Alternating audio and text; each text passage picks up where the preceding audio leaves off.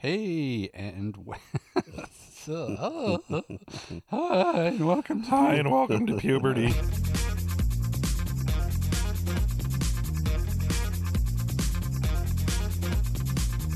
This is the AT Banter Podcast, a balanced and entertaining look at assistive technology, accessibility, and its importance in people's lives.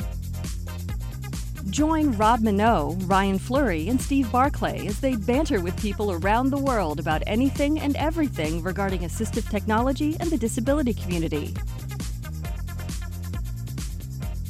Now, on with the show.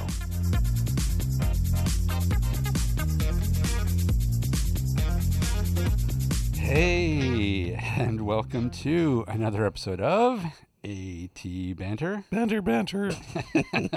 I am Drunk? No, I'm 14 again.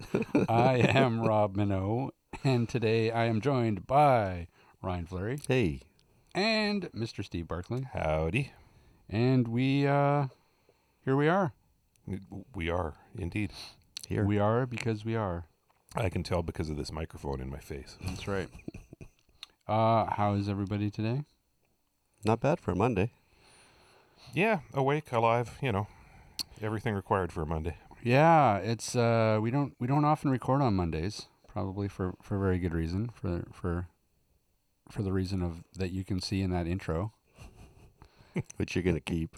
Probably. Probably. Why That's not? blooper reel material right Yep, there. Exactly. What's been going on? What's new and exciting, boys?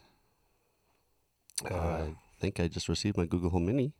Yeah. Yeah, you better I open saw that that. box. Yeah, We're maybe- dying to know here, man. We'll open it up after the show. We'll do an unboxing show. Oh boy. Such a nerd. Okay. Unboxing I need videos. content. More content. Yes, and the sound of you opening a box is that's some You can describe it. that's some sweet content. You can Oh, describe I it. am looking forward to describing you opening a box. He's got the knife. He's Knife? slitting the tape. Don't need a knife. He's going to gnaw it Got open. teeth. That's right. Chew his way into okay, that box. there's Yep. one flap. There's the other flap. It's a Google Home Mini. Oh my God! It's a box, and it's got a picture of a Google Home Mini on It's it. It's got exciting. some shrink wrap on it. Yep. That's when you need the teeth. Is that damn shrink Yeah, wrap? we actually don't need it to be a Google Home Mini. We can We just make it up. Yeah, we can just make it up as we go. It's true. You know the packaging that I hate though is that like like headphones come in.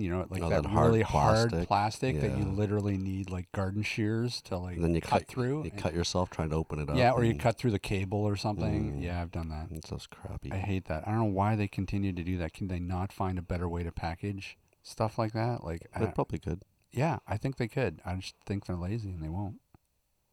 Or it's cheap. Yeah, cheap and lazy. Thanks a lot.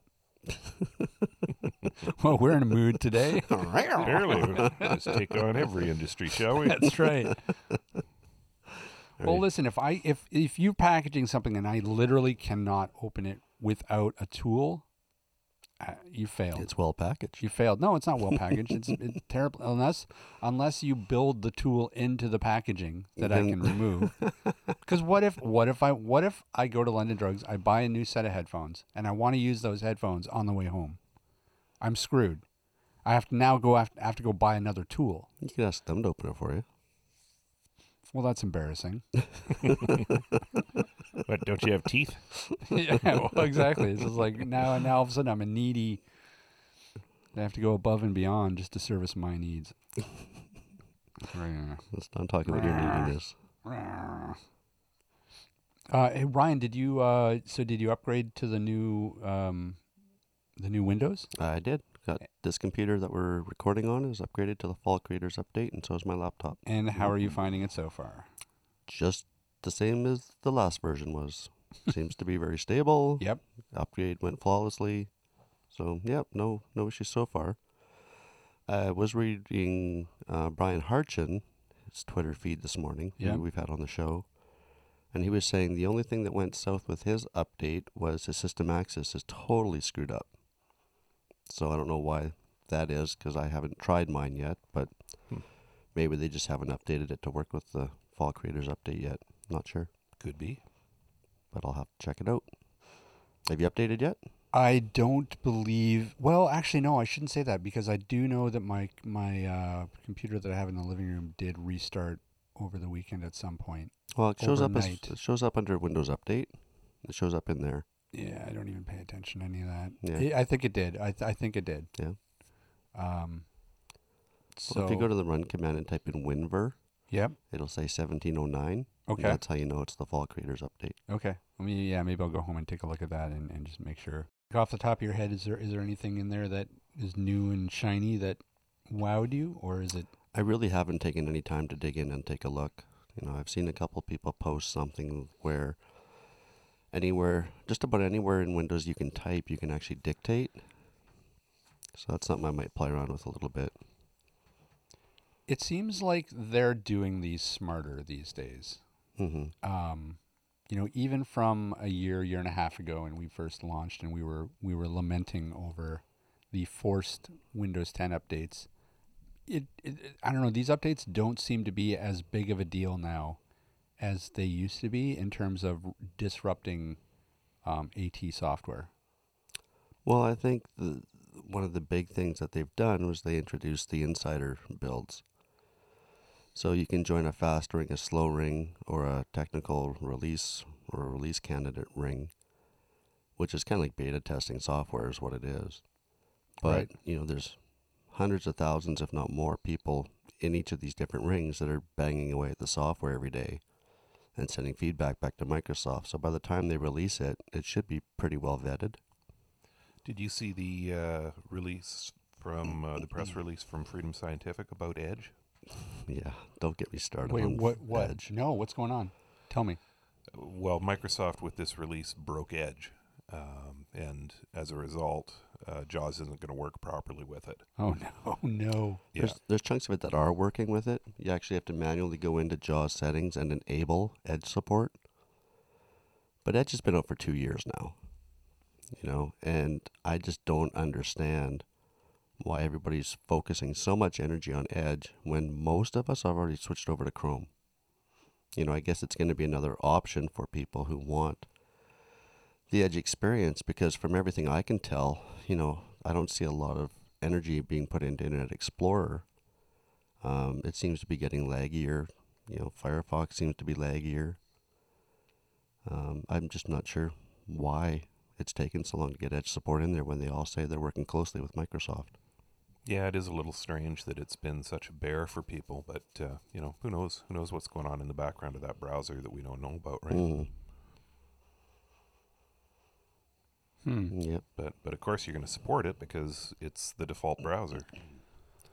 Until you go in and change it. Yeah, well, Yeah. they're determined. They are determined with that Edge. They are. I don't know how many times, you open Chrome and all of a sudden you get this pop-up from your taskbar saying, hey, Edge is a much better browser. Well, as soon as I did my Fall Creators updates, the first thing that came up was Microsoft Edge. And first thing I did was close that window. That's right. So Why do they keep doing that? I don't know. that's their browser of the future. I know, but really, have they not learned that trying to force stuff down people's throats through their operating system just does not make anything better, and it doesn't work. It didn't work with IE. No, they got sued over IE, right? Yeah. Yep.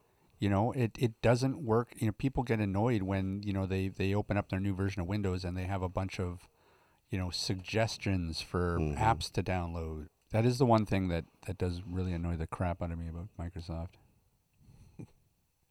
Sorry, Microsoft. First world problems. Yeah. It's true. Hey, Ryan. Rob, So what are we doing today? today we are talking with Dave Wilkinson from HIMS. Oh, interesting. HIMS. So you could tell the fine people what HIMS is. HIMS is I guess they're a manufacturer and also a dealer of assistive technology products for people who are blind and visually impaired. Now, a lot of their stuff is Braille related. Am I correct in that? They do have a whole bunch of Braille stuff. Yeah. Yeah. But they've also got a full line of CCTVs. Oh, do they? Yeah, both handheld and desktop. Oh, no kidding. I did not know that. Yep. Huh. Couple Now, and Daisy players. Oh, okay. Oh, that's right. I forgot. Yeah, they've got the Daisy book players as well. Well, so that covers a lot of ground. It Yeah. does. Yep. Wow. But but are they best known for their Braille stuff? Because what Braille related products do they carry? They have the Braille Edge Braille display, 40 character Braille display. They've got the Smart Beetle, which is how big's a Smart Beetle, Ryan? Is that 14 cell? Yes, I think so. That's their portable Braille display. And then they've had the Braille Sense note taker line. Latest to join that is the Polaris, which is a Android-based Braille note taker. So it joins the HumanWare Braille Note Touch as the only two. Well, there may be more than two now, but those would be the big two all integrated note takers. And aside from that, am I missing anything, Ryan? For Braille? Nope, I don't think so. Yeah. Interesting. Yeah. So their earlier Braille Sense products were quite popular. They were the competition to the Braille Note Apex from HumanWare. They did all right. They were pretty. They were just beautiful design, just really nice design products. So HIMS is actually based in South Korea. So all of their products get designed and manufactured over there. For now. For the time being. Unless a nuclear apocalypse happens. Oh God, yeah. Can you imagine? Can you imagine living in South Korea right now with all this going on? I would be, every day your pants would be filled. Oh Lord. Every time you heard a loud noise, you'd be like, this is it. Yeah. This is it. Yeah. Every time Trump tweets, you probably have national alarms going off. That's right. Blink. Yeah. Oh, God. They're not called tweets. They're called sphincter checks. Yeah. Oh, yeah, that would be terrible. There he is. Hey, look. Look at that. Somebody is calling us. Hi, Dave. How are you? Hi, how's it going? Things are going well. Glad you could join us. Thank you. It's great to be here. All right. Well, let's start out with telling us a little bit about yourself and just how you got involved with HIMS in the first place. Sure. I'm Dave Wilkinson. I'm the National Education Manager for HIMS, and national in this case goes across borders. I guess it should be North American Education Manager, whatever. But my job is basically to go throughout the U.S. and Canada and do HIMS presentations, whether on the Polaris or other HIMS products. I primarily work with students and teachers, but I also do workshops for rehab agencies. I've done some work with CNIB, and I did a workshop for SETBC and for BCAT some time back, and we're scheduled to come back there sometime early next year. So, I'm pretty much on the road a lot of the time. It's sort of a have cane will travel type deal. I got involved with HIMS a little over 4 years ago. I was working for an AT distributor in the Midwest, Midwestern part of the U.S.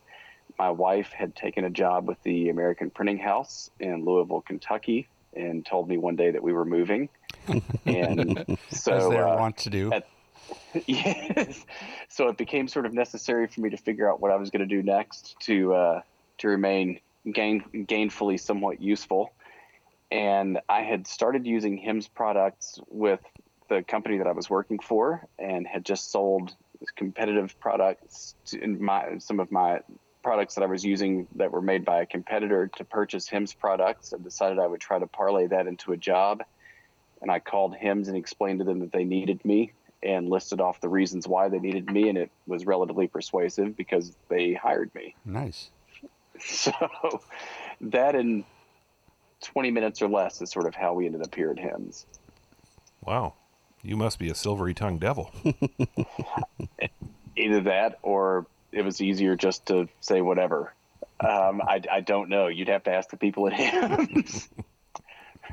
Which distributor did you work for in the Midwest? I was working for NanoPack. Oh yeah, okay. And I'm still great friends with the folks at NanoPack. I had worked there for a couple of years, and they were fabulous folks to work for, but they didn't do any work in Kentucky. So this is probably a stupid question, but it's a podcast, so and we haven't mentioned it before. But so you are visually impaired as well?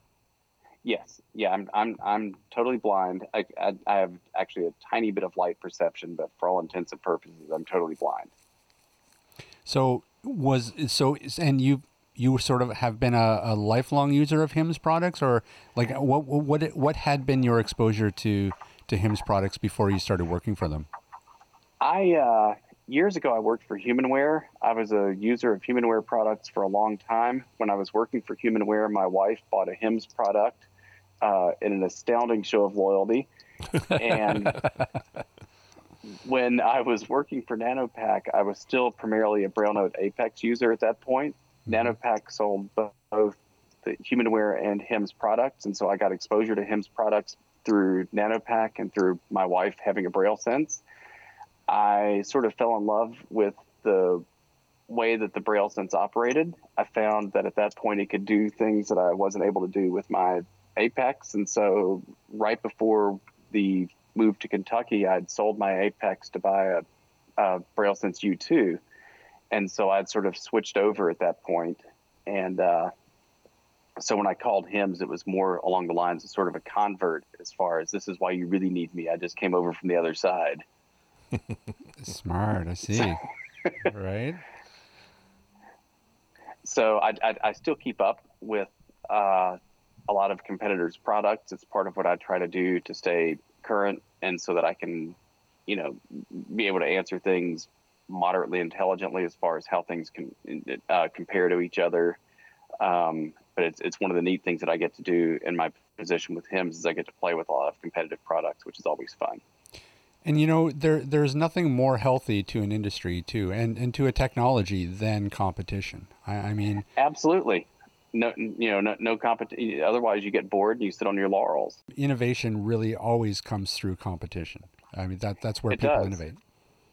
It absolutely does.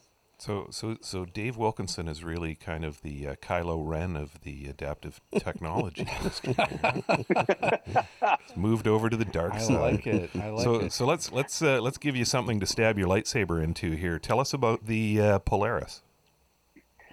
The Braille Sense Polaris was released by HIMS right at the end of June. So it was just a few months ago. It is an Android-based. We're still using the term note taker. I like to think of it more as a Braille tablet. Mm-hmm. It's running Android Lollipop with plans to update the operating system in the future. We are the first Google certified device that doesn't have a screen. We are extremely proud of that. We didn't find it necessary to have a blind person carry around a tablet that is mainly a sightling accommodation.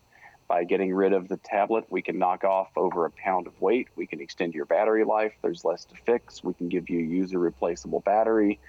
And we frankly don't need it. If you want a screen, it's easy enough to connect to another device, an iPhone or a computer or an Android device using something like TeamViewer. So we just didn't see the necessity of forcing a blind person to carry around a screen that they weren't going to be using a lot of the time anyway. So we're very proud of the fact that we're the first Google certified device ever, and at this point only, that doesn't have a screen on board. The Braille Sense Polaris weighs about 1.6 pounds, so it'd be a little less than a kilogram. Right. It's my attempt to sort of show that I'm international and that I speak Canadian. Way to go. I was impressed. So, I used to be able to do that with the Blaze when I would call it the Blaze EZ. So we're some of the hardware specs that we have on board. We have a 2.1 gigahertz octa-core processor. We have 3 gigabytes of onboard RAM, 64 gigs of onboard flash. We do have Bluetooth NFC. We have Bluetooth, Wi-Fi, NFC. We do have an infrared port, so you could try to use this as a remote control for devices in your house. I have a video of me trying to fly a little remote control helicopter with the Polaris. It didn't go very well, but that wasn't Polaris's fault. It was more human error. You know, it has your, you know, it supports your apps from the Google Play Store, you know, docs, sheets, slides, drive, and then, you know, anything that you're choosing to download. When you download apps from the Play Store, just like when you're downloading from, you know, using any screen reader, you're going to have some apps that are wildly accessible and some that are wildly inaccessible. Right. That's sort of the nature of the nature of the environment that we're dealing with. One of the things that we try to do to limit that is we do have our traditional BrailleSense applications. For anyone who's used a BrailleSense before, they would notice that, you know, a lot of things work virtually identically. You know, we still have our file manager. F, word processor, W, email, E. You know, it's just our typical menu that we've had before. Right. Media, M, organizer, O. Until you come down to something like the Google Play Store. All app, Play Store, P. And then when I hit enter on the Play Store or all apps, that's when I'm jumping off into sort of the Android world. And I think this shows my age, but there was I guess they still do it on The Price is Right, where the little guy was right on the edge of the cliff, and if you guessed the price wrong, you got shoved over. And that's how I sort of think about jumping out into Android. Once I hit enter on all apps, you've gone over that cliff, and I can't protect you anymore. And you may have a fabulous experience, or you may download Angry Birds and have a very unhappy experience. Was the decision to not include a screen something that was it feedback that you got from the community, or was it just an internal decision? I think it's a combination of both. We did one of the things that I'm really proud of in working for HIMSS is that we have an extremely strong blind staff. Whether it's me or Damian Pickering, who is our vice president of sales and marketing. We have a couple of other blind sales reps out in the field who are strong Braille users. We have Jenny Axler, who works who's a blind American working in our home office in Korea. We have what I view as an extraordinarily strong core of blind users. And internally, and then both from feedback that we got externally, we just didn't see the necessity of having a tablet on board and making someone flip a keyboard back and forth. You know, we do have a touch strip so that you can do gestures on the Polaris, that you can do swipe gestures and tap gestures. And we were able to take advantage of the fact that without a tablet, you're knocking some weight off, you're extending your battery life. We weren't looking forward to all the cracked screens that we figured were probably going to come back in. So there just didn't there wasn't a whole lot of advantage to it. And with talking to blind users in the field, that was backed up. So I think it probably started out as an internal decision and was then verified or got a lot of validity from the blind community as a whole. And why was the choice made to go with Android Lollipop? Lollipop was, at the time, it's always a tough decision to decide what you're going to be using. And when we started developing this, Marshmallow was relatively new. The accessibility features of Marshmallow weren't as, I guess, first of all, to back up with that, there are probably a number of internal decisions and internal thoughts that I'm not familiar with. Right. When this was being developed, Lollipop was well-known, well-tested. It was the decision was made to go with Lollipop and to upgrade the operating system in the future once we had more of an idea of where accessibility features were going to go with Android. And then once you make that choice, it's sort of locked down and you can't double back and change it later on.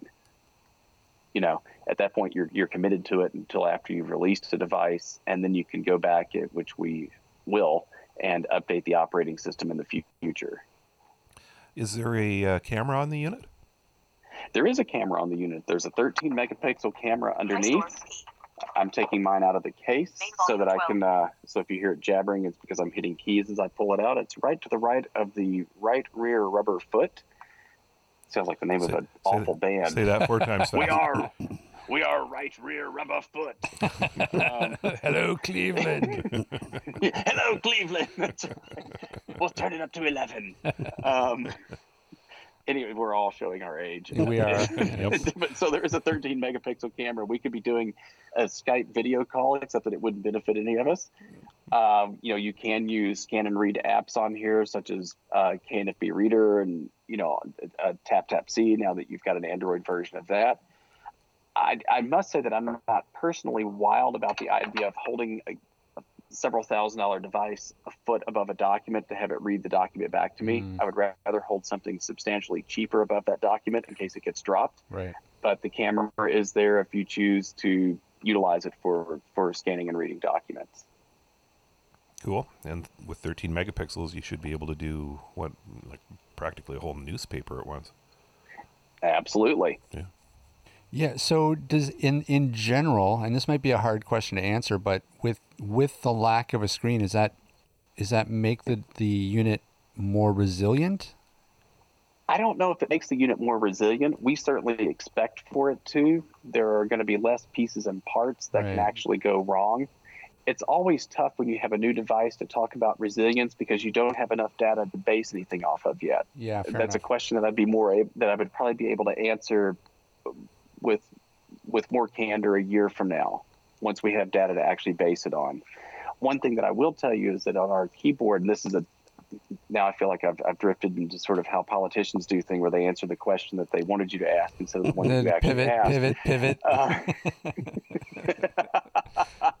But we do have an alternate control key so that you can take advantage of things like shortcuts within Google applications, like Control N for a new file when you're in Google Drive. So that instead of having you use sort of esoteric keyboard commands, we added an alternate control key so you can use those keyboard commands that are built in for Chromebooks anyway. So, but ask me a year from now about resilience, and I should be able to have a better answer for you. We'll take you up on that. Yeah, I'm putting it on the calendar. All righty. Yeah, me too. And by the way, that calendar would be a BrailleSense native app that would also be synchronizable with your Google Calendar. How was that for an excellent way of working that in? That's perfect. Nice plug.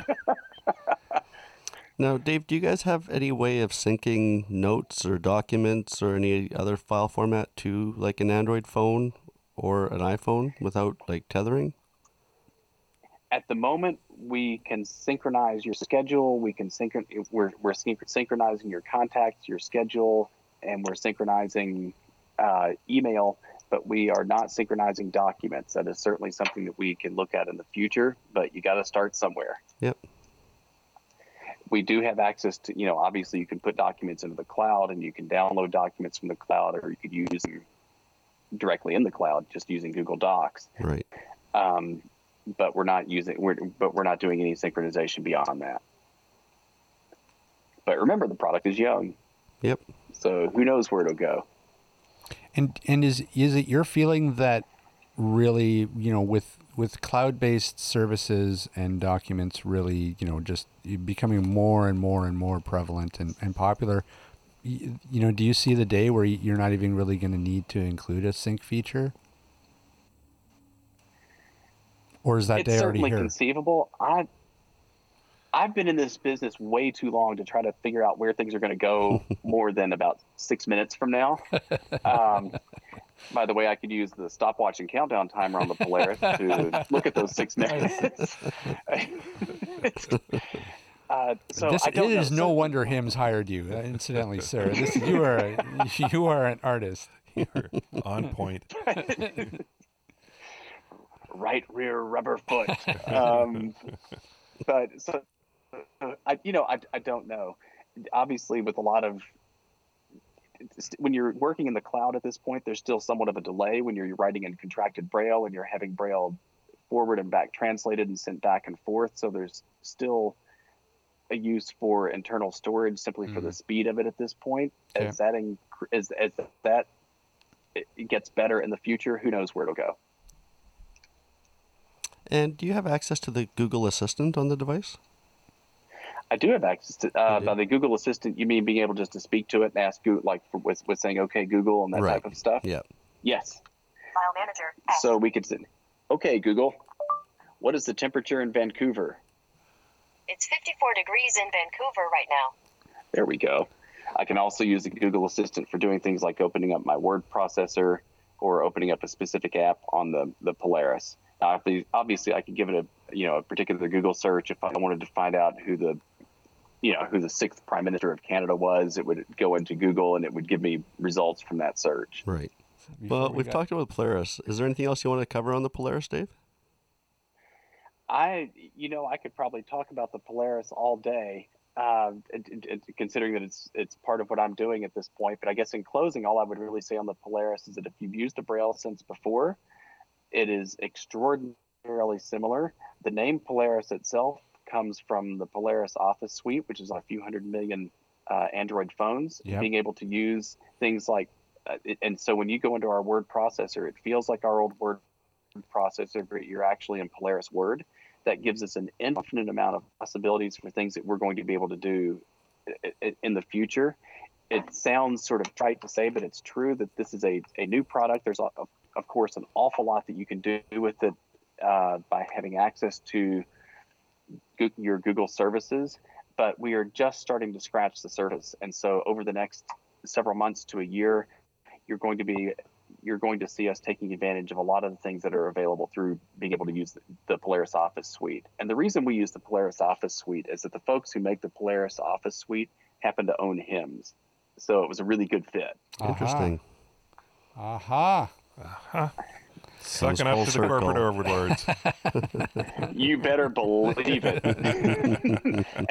and proud of it. Good plan. It always works out. So for those people who don't know what products HIMS carries, what else do you guys have?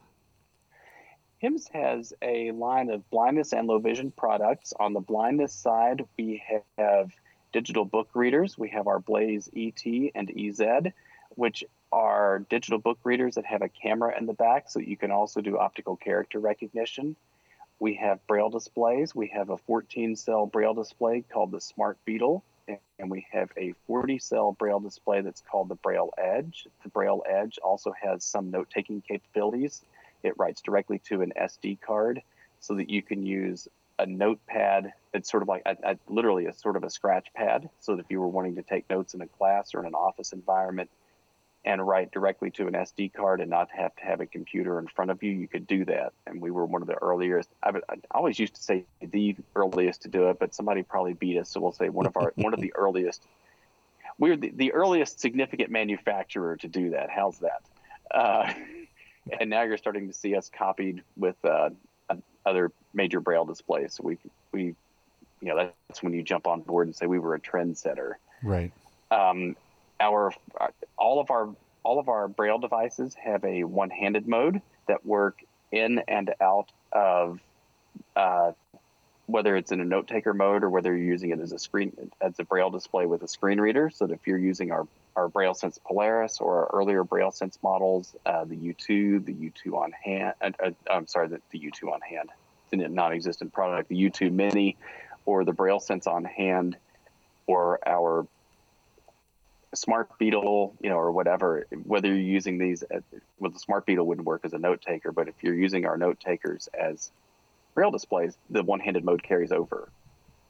So we're very proud of the fact that that's something that we've made an accommodation for. On our low vision side, we have a number of products. We have the eBot.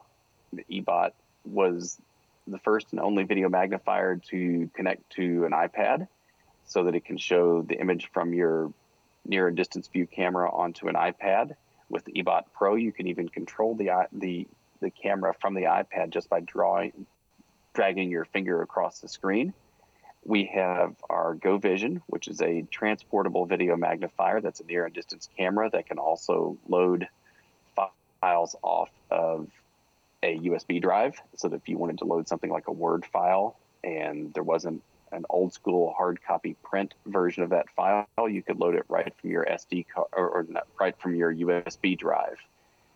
We also have handheld video magnifiers. We have our Candy line of video magnifiers. We have a 4-inch and a 5-inch version of the Candy video magnifier. And we still have, to go really old school, a I guess I don't know what we call them now, CCTVs, which just became sort of you know what I'm talking about though, the old guys with the camera underneath for the video magnifiers called the Lifestyle. Yeah, I guess just straight up video magnifiers called the Lifestyle. So we have a pretty complete line of video magnifiers and blindness devices, and I'm going to be in Toronto in November, and then Vancouver early next year. Oh, so if you happen to live in either of those cities, look me up. well, I'll come out and do a whole product demo for you. Well, we're in Vancouver. We'll have you into the Guitar Dungeon, which is our studio that we record out of, and we can have you live on the show, and Ryan will feed you tequila. It'll be great. That'll be awesome. That'll be fantastic, or himstastic, as we like to say. The plan will be we'll get you drunk on tequila, and then try to get all the industry secrets that we always try to get out of the manufacturers. Yeah. Excellent. And fail utterly. Excellent. And we fail utterly. Yes. I'll have to remember to not listen not that I listen in staff meetings anyway, but if I perchance did, I would stop a few months before coming there. And we'll take care of that. Do you guys find that is it tricky keeping up with the technology in terms of like when you're sorry, go ahead. I'm sorry, go ahead. Go ahead. Because I'm interested to see where this is going to go. Well, yeah. I'm just thinking in terms of, when you're in the development process. I mean, it must be because, we've had tablets, we've had smartphones, and they're always evolving so fast. Is that a challenge when you're looking at trying to develop new products or integrating that technology into existing products? It's absolutely a challenge. But one of the first things that you have to remember is, why are we developing this to begin with? And the reason that we're all still developing these things, people predicted the death of the note taker years ago, and then it never happened. There's still there's a very strong market, and why not? As a blind person, I like to know that things have been made specifically for me, and if I can have a word processor, an email program, a browser, etc., that were made with me in mind, that I know is accessible today, that'll be accessible tomorrow, I want that. But at the same time, I want the ability to be able to download programs that my friends are using or that my colleagues are using and have access to those as well. And the reason I point a lot of this out is that when you're first developing this stuff, you want to make sure that you don't lose anyone that you had in the past, and that you expand the realm of possibilities for the customer base that you had in the past so that you can attract more people in the future. The other trick to all of this is that you have to immediately plan for obsolescence. If you buy a phone, Apple or the folks at Google or whoever figure you're going to ditch that phone in a year or two, and the hardware is going to be obsolete anyway, and who cares? These devices are several $1,000s, so we need to have the absolute best hardware that we can have now, so that as hardware then hopefully catches up to us, or as we become more of the mainstream of what you have in your hardware, or as hardware passes us by in the years to come, we can still support the product, we can still have it connect with other devices, and so that you haven't bought something that has then drifted into the realm of obsolescence. So there are a lot of balancing acts that go on there.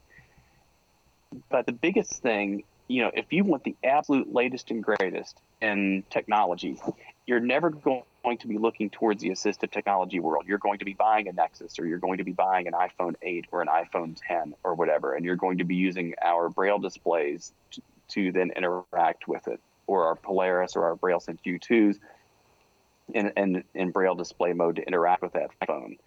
But when you're wanting blindness-specific programs that are going to be infinitely accessible, that are going to be super easy to use, that aren't going to make you think, now where do I tap or click or touch here to make this happen, then that's where we can step in, and that's where the note taker still has a lot of power and a lot of possibility inside of blind world.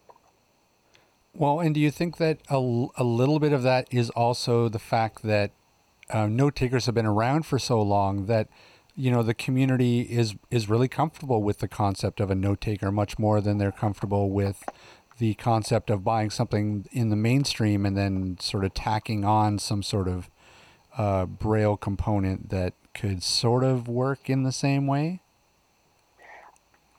I think there are two questions in there. Yes, there's certainly a comfort level, especially with people that are my age, or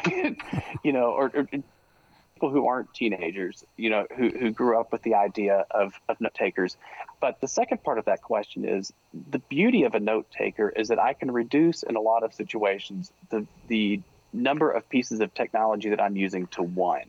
Whereas if I use any other device where I'm adding a Braille display to it, I can only reduce those down to two. Right. So, if I could get down to that one device where I can use the Google Assistant, where I can download something from the Play Store, where I can read a book, where I can browse on the net, and I don't have to pull out that second device, then from a sheer efficiency standpoint, one device is, it's easier just to carry one, and it's easier just to use that one and not have to worry about, tethering the other two together through cables or Bluetooth or however they're going to be hooked together. And I think there's a certain huge comfort level in knowing that I've just got one device that I'm having to use at the moment.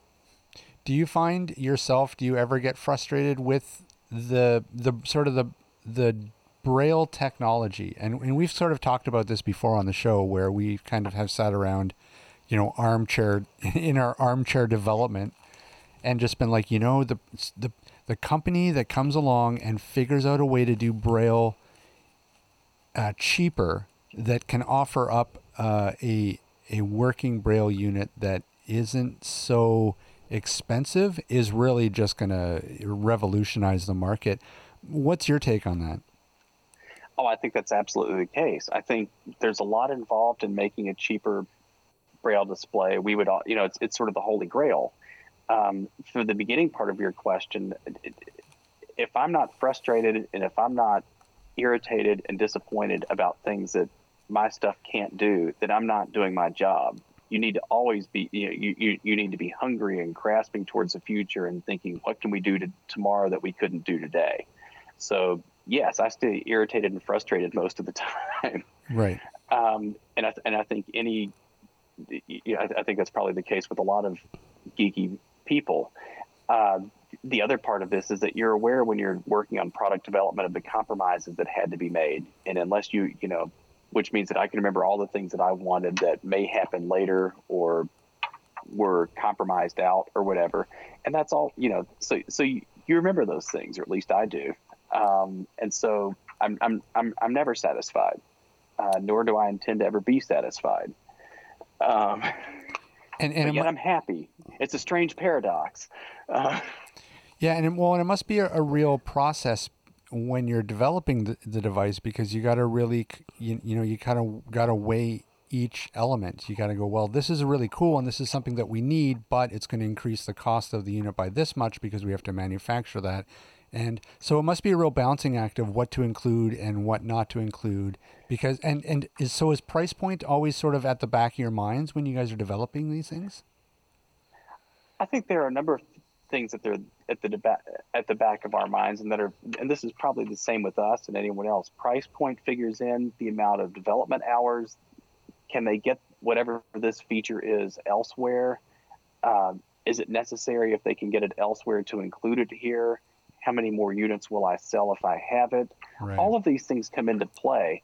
A really good example of this, we have the ability to input math, whether it's Nemeth or UEB math, and have it instantly show up on a visual display, whether it's a projector or an iPad through TeamViewer or a monitor or whatever, to have it instantly show up correctly as spatial math, so that you're writing right in the word processor. That's something that's imperative to have from an educational standpoint, and that someone can't get somewhere else. Right. Therefore, whatever we have to do to make that happen, we did. Whereas if I'm trying to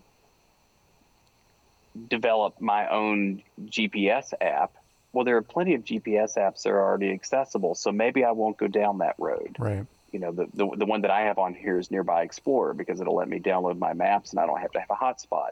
So we'll skip the man hours necessary for that. So I don't know if that helps to clarify things. Yeah, at all. no, absolutely.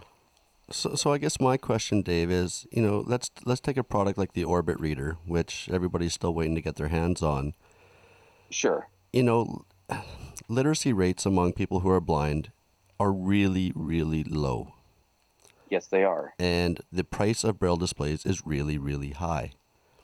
Yes, it is. Have these manufacturers, including HIMS, taken a step back and said, instead of looking at adding features, why don't we reduce the amount of features and just put out a Braille display that works? It's a hard question to answer. And the Orbit Reader does some neat things, but it also leaves off some really neat key features, like it doesn't have cursor routing. It's a very noisy display. It's a very slow display, etc. I don't think, and I live right down the street from APH. I have good friends at APH, and so I don't say this in a disparaging way, but I'm not sure if the Orbit Reader has filled all of the necessities for what we need for a low-cost Braille display. With that being said, I think any manufacturer who hasn't stepped back to figure out, what do we need on both a low end and a high end, hasn't done their job. And so I think, there's an awful lot of what is it that people are looking for in the market, and how are we going? You want your product to fill gaps, such as the math bit, that you can't get anywhere else. You want your device to be as quiet as possible. You want it to be as fast as possible, so that your blind compatriots can keep up with their sighted peers. And so I think things like noise level in a Braille display and speed are important. But yes, certainly, I think all manufacturers are looking at how can we bring costs down as much as possible. Well, and I think, a $400 or $500 Braille display, expectations aren't as high as they are when you're spending, $3,000 or $4,000 on a Braille display. So for somebody like myself who lost their sight later in life, $400 or $500 for an Orbit Braille reader just to put Braille into my hands again is totally worth the Sure. money. I don't care how noisy it is. I don't need the math. I don't need all these other things. I just need Braille. Right. And I think there's going to be, and this is getting into the realm of prediction where I'm invariably wrong, but I think there's going to be some sort of, the Orbit Reader, I hope, does an awful lot for Braille literacy. I think some of your more high-end devices are still going to be used on more of a professional level, or in schools, et cetera. Yeah. But if the Orbit Reader can raise literacy rates, that's what it was designed to do, and I hope it does it. Right. Totally agree. Yep, me too. Well, then I feel pressured to agree as well. Peer pressure. Peer pressure. That's right.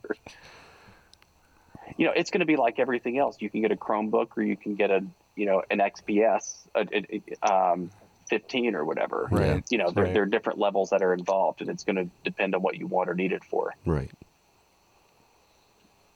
Whew. Well, we threw some tough questions on it. Sorry, Ryan, were you... Well, I was just going to ask if you guys have actually taken apart an Orbit and see what they're made of, because I've actually never seen one yet. They're not shipping yet. Yeah. Okay. Yeah.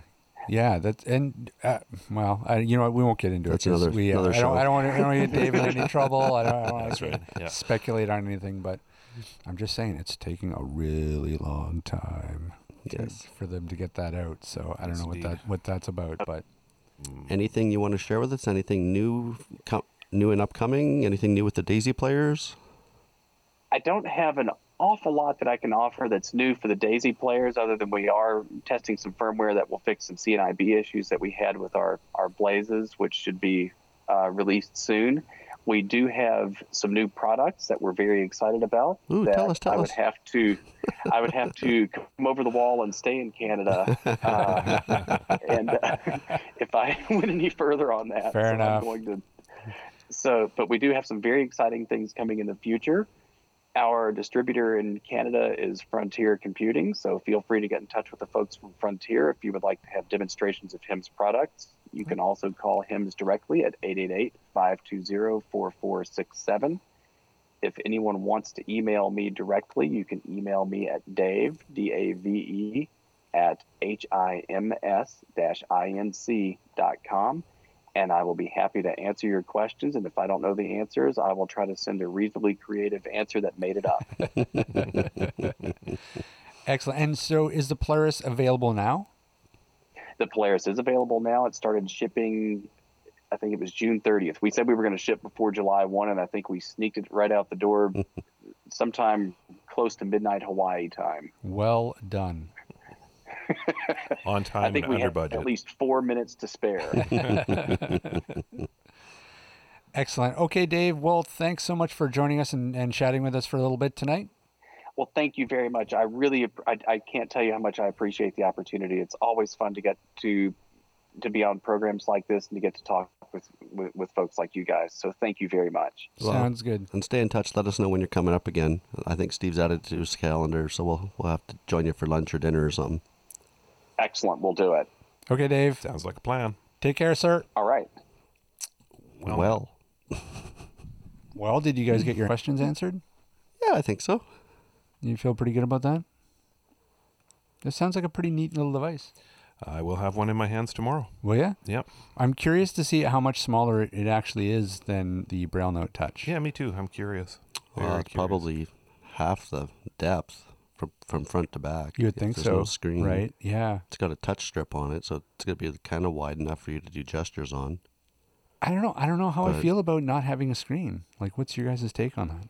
Well, he's true. If it gets dropped, you can have a lot of cracked screens. Yeah, but it seems to me, with especially with a note taker, a Braille note taker, if you drop it, you're probably going to have a lot more issues than a cracked screen. I mean, you're probably going to have bigger the issues pins anyways. falling out. Yeah. Yeah. Potentially. But it is, one potential area of vulnerability. I Right. suppose. But I mean, just from a usability standpoint, because it seems to me that the whole point of the touch screen, or to have the screen, like say on the Braille Note Touch, is that it's, say in an education setting, the teacher can look over the student's shoulder and see what's going on, as well as the user Yep. using Braille. So it's a bit of an interactive. Yeah. Or with the Polaris, the teacher could be up front with an iPad and Android device and have TeamViewer on it and still monitor what the student's working on. Oh, okay. All right. Fair enough. That's true. Remotely. That's true. Interesting. What were you going to say, Steve? Well, I was just in follow up to what you said. That's assuming that they let you on the Wi-Fi. Right.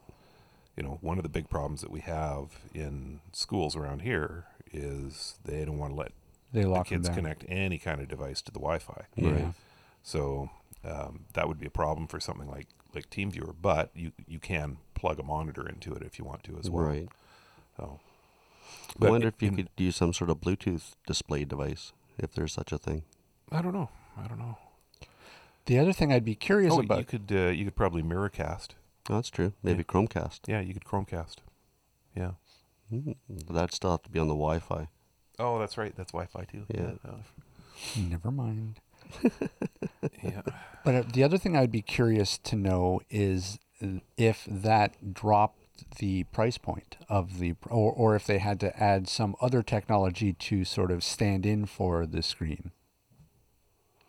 Like- Can you pull up the website there, Steve? I suppose it could. Google. All right. All right, what's Well, the what US about the let's go to retail? the US. Let's check the U.S. Let's go straight to the manufacturer, $49.95 is my guess. which is comparable to what? What's the Braille Note Touch Braille worth? Note Touch is $6.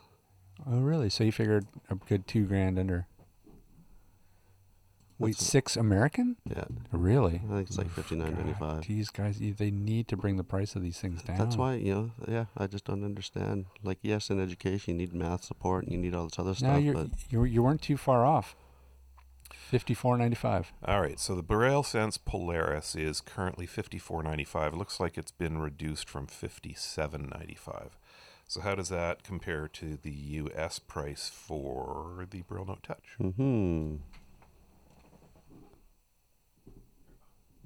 Exactly the same. That's why they dropped is the it price. $54.95? Yep. Yeah, so So- price matched. Yeah. So the Braille Note Touch is $54.95 as well. So interesting. Well, what do we make of that? Well, I make of that they look at each other's websites and try to be competitive. Well, no, I know, but so it really then it's actually more expensive to manufacture the Polaris without a screen than it is. Well, but they might have thrown their money into other places, right? Sure. You know, like they've I believe have a better processor than the Braille Note Touch has. Okay. I think they've got more RAM too. Yeah, I think the Braille Note Touch not is really two sure. I gigs. haven't I don't remember. done a but side by side of the two of them, but maybe we need to. We need to do a comparison chart. maybe we should. That's interesting, though. It's pretty fascinating. And so now the Braille Note Touch and the Polaris are the only two Google. Certified. Yeah. Well, okay. Well, so what's the relevancy of that? Like, so there are others that are not Google certified out there? I believe there's one or two others that are out there that aren't certified by Google. That are just which kinda- basically means you can actually use all the Play Store apps, all the Google Okay. services on your device. So it's gone through a certification process. Right. Whereas anybody, because Android is open, anybody can throw Android on their device, but you just can't, I think, include the Google services. I see. Okay. Interesting. But still, man, that's a lot of money. Yep. That's a lot of money. Well, and you think about it, education budgets are shrinking all the time. That's why they're jumping on Chromebooks, iPads. You know, who can afford $5,000? Well, you know, and it's true. Like the important thing is for the industry to have options. You need to have low end stuff and you need to have high end stuff. And because the people who are going to be able to afford the shiny new technology, they're going to buy it because they can afford it. But when you're dealing with something like Braille and you're trying to combat the fact that Braille literacy is at an all-time low, there has to be some low-end options there for people that are, at least, somewhat in this century. Yep. Yeah, and you just don't see, manufacturers putting any energies there. But could it be that the technology just isn't there yet? I mean, it's just electronic Braille is expensive, and that's just end stop, right? I think, it would be really interesting if you took out all the bells and whistles on any of these note takers. You take out the word processor, you take out the Daisy player, you take out the MP3 player, you take out the spreadsheet viewer, take out everything except Braille translation. Braille input, Braille output. Yeah, but I don't know. Then you've got an Orbit reader for $600. Well, maybe, but I don't know. Think But about how emerging useful is markets. that going to be to Think about somebody? India. Think about some of these other emerging markets that don't have the finances for stuff like this. Literacy's huge. Absolutely, I agree with you. I absolutely agree with you. And I'm not going to spend $5,400 just to be able to read Braille. Not going to happen, Sure, but And I don't care if it clankety clanks as long as I get Braille, right? Well, you would though. You would if you were in a meeting or something, or Yes, you would. some But again- place where people were being or a quiet. school, like that would Exactly, not be a but good that's where- education setting. Right, but that's Well, yeah, where but we look, come back the to alternative that they use in education settings is oftentimes a Perkins Perkins Brailler. Brailler, which Oh. is Junk, not, junk, junk, not junk. quiet at all. Oh, is that right? Okay, Sure, well, yeah. fair enough then. But you that know? comes back to your argument where we need choice, we need options, Yeah. low end and high end. And we've got the high end, we've had them for years. But I mean, the question has to be, where's the priority? Like, who is is anybody out there really actively trying to develop a new way of doing Braille that's going to be cheaper? Orbit. Well, They're the only ones I can think of off the top of my head. Bristol Braille? Tech, yeah. They're coming out with a multi-line tablet. Yeah, well, that's not going to be cheap. wasn't there a few years ago? Actually, it's their proposed price for it isn't that high. Really? Yeah. That's using like the swell capsule type stuff, isn't it? I'm It's not true pins, I don't think. I'm not sure how they're doing it. Yeah, I don't remember. Yeah, try and get them on the show too. Yeah, we should, because it's a fascinating topic. Like, it really makes you wonder if they're really thinking outside the box on this, or if they're just, they just keep hammering away at this old way of doing Braille. That's just it's just cost prohibitive to a lot of people. Well, and I think, we've talked about it in the past, or Steve and Rick have mentioned it, that the Braille pins that they're using, there's never really been a new innovative technology to replace that technology that has proven and tested itself. Right, exactly. So I don't know what else you could use. There's got to be something out there. Well, and it's got to only be a matter of time. I mean, we've heard stories about them trying to use haptics. Yeah, and air capsule. Air capsules. We got a kid building a Braille printer out of Lego. That's I mean, right.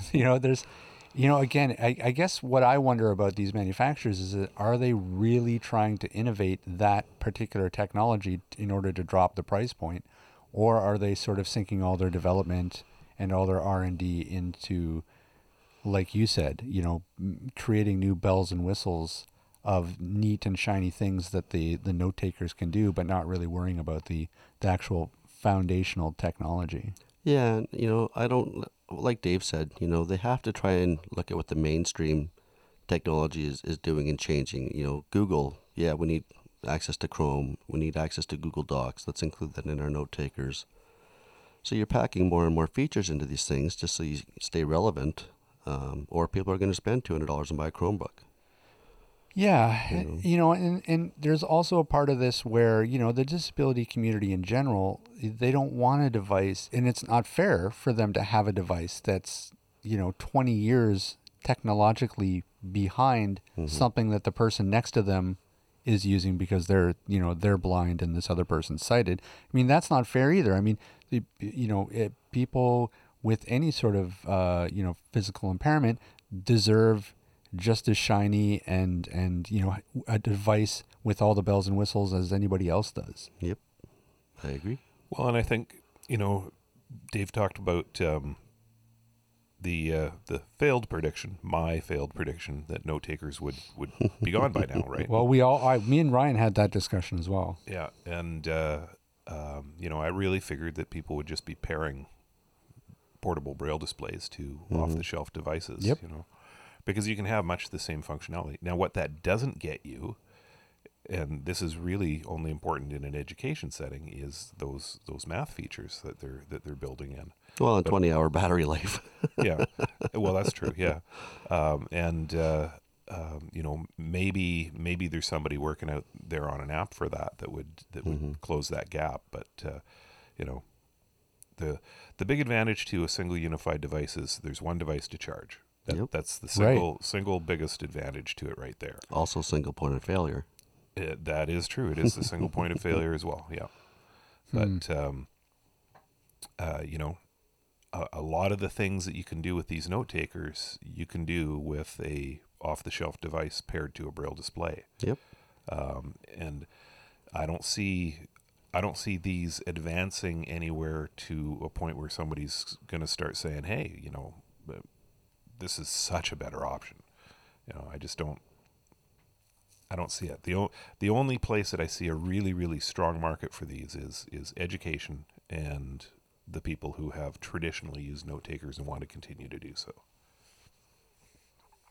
Yeah, I guess the nice thing about having an all-in-one device, though, is I don't know about you. I personally haven't had a lot of issues with it, but pairing can be a nightmare.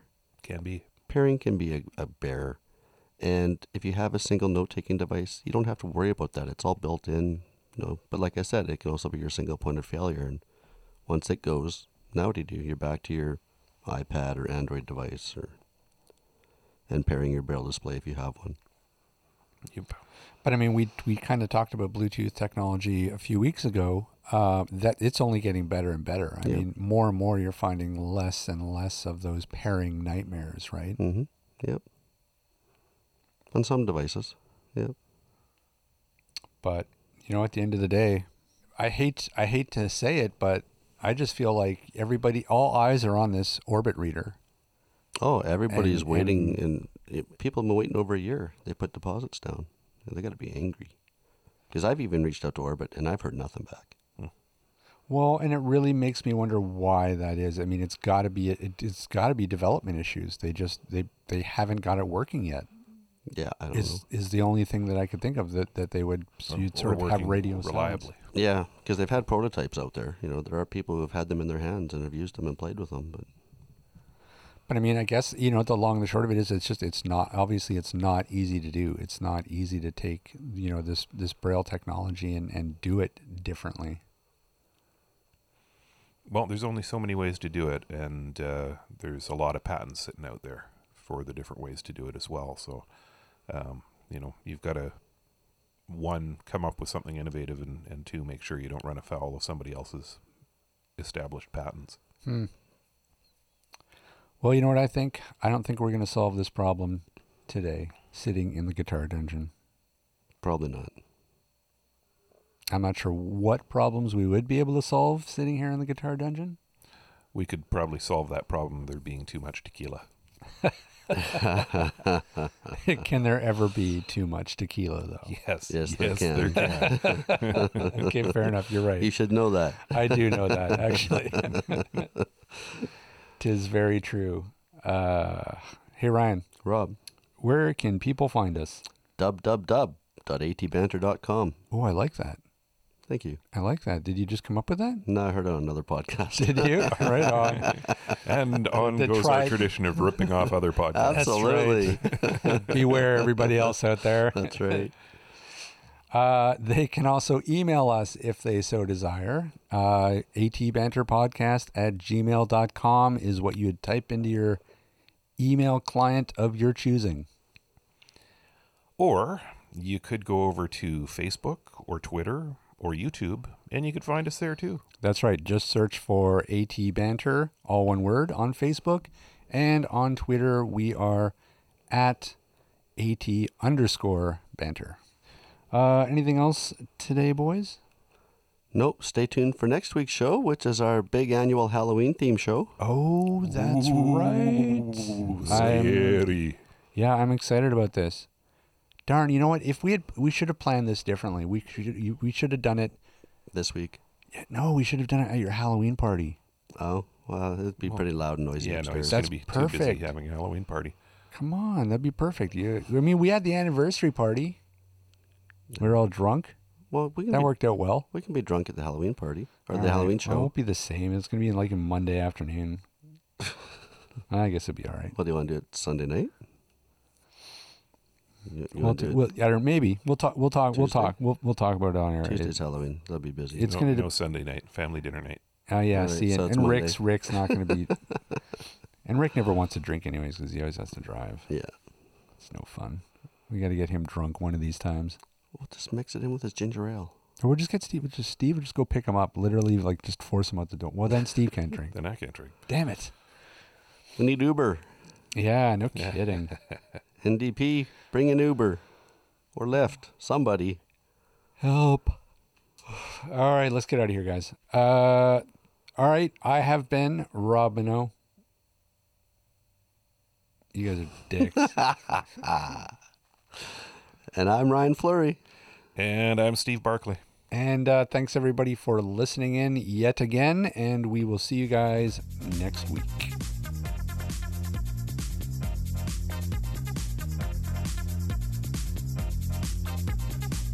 This podcast has been brought to you by Canadian Assistive Technology, providing low vision and blindness solutions across Canada. Find us online at www.canastech.com. That's CANASSTECH.com. Or call us toll free at 1-844-795-8324. For all your assistive technology servicing needs, call Chaos Technical Services at 778-847-6840 or find them online at chaostechnicalservices.com. Music provided by bensound.com.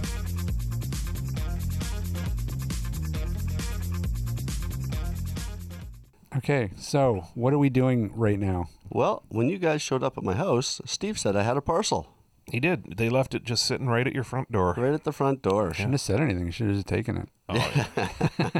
No, I don't know, Ryan. There's nothing there. So I've got a parcel right here. What's in the parcel, Hear that? Ryan? Cardboard box. What's in the box, man? Let's Well, let's in the hope it's box? sturdy with you whacking it like that. Well, Hopefully it's it's- gonna be sturdy. Let's hope it's not Gwyneth Paltrow's head. All right, so I'm going to do the Let's play-by-play here. All All right, right. so we have a cubic box which is taped shut. Yes. Ryan is picking at it furiously. It's like Christmas presents. I think he's excited. It's like he Christmas. is- Get a knife. He is What are you tearing doing? through Stop the it. cardboard. Use your He's keys or something. Oh, reefing God. on All it. right, It never looks mind. his face is slowly turning red It is. That's as he guts his way into this thing. And he's opened the box. There's a white box inside the box. Another box. And the white box inside the box Another box. is Oh, what is it? it's a box. Oh yeah, and there's It's a box. It's a box. stuff in Here, there. another box. Look, it's another box. Turn the box around a little bit there. It's a Google Home Mini. A Google Home I Mini. do feel like I'm 12 at my aunt's place at Christmas time. Just like Christmas. Open it, Ryan. Okay. Oh, I broke Oh, it. he's geez, tearing into Louise, the. dude. See, this is a guy who does not respect packaging No, one iota. You know how much? Why would you respect packaging?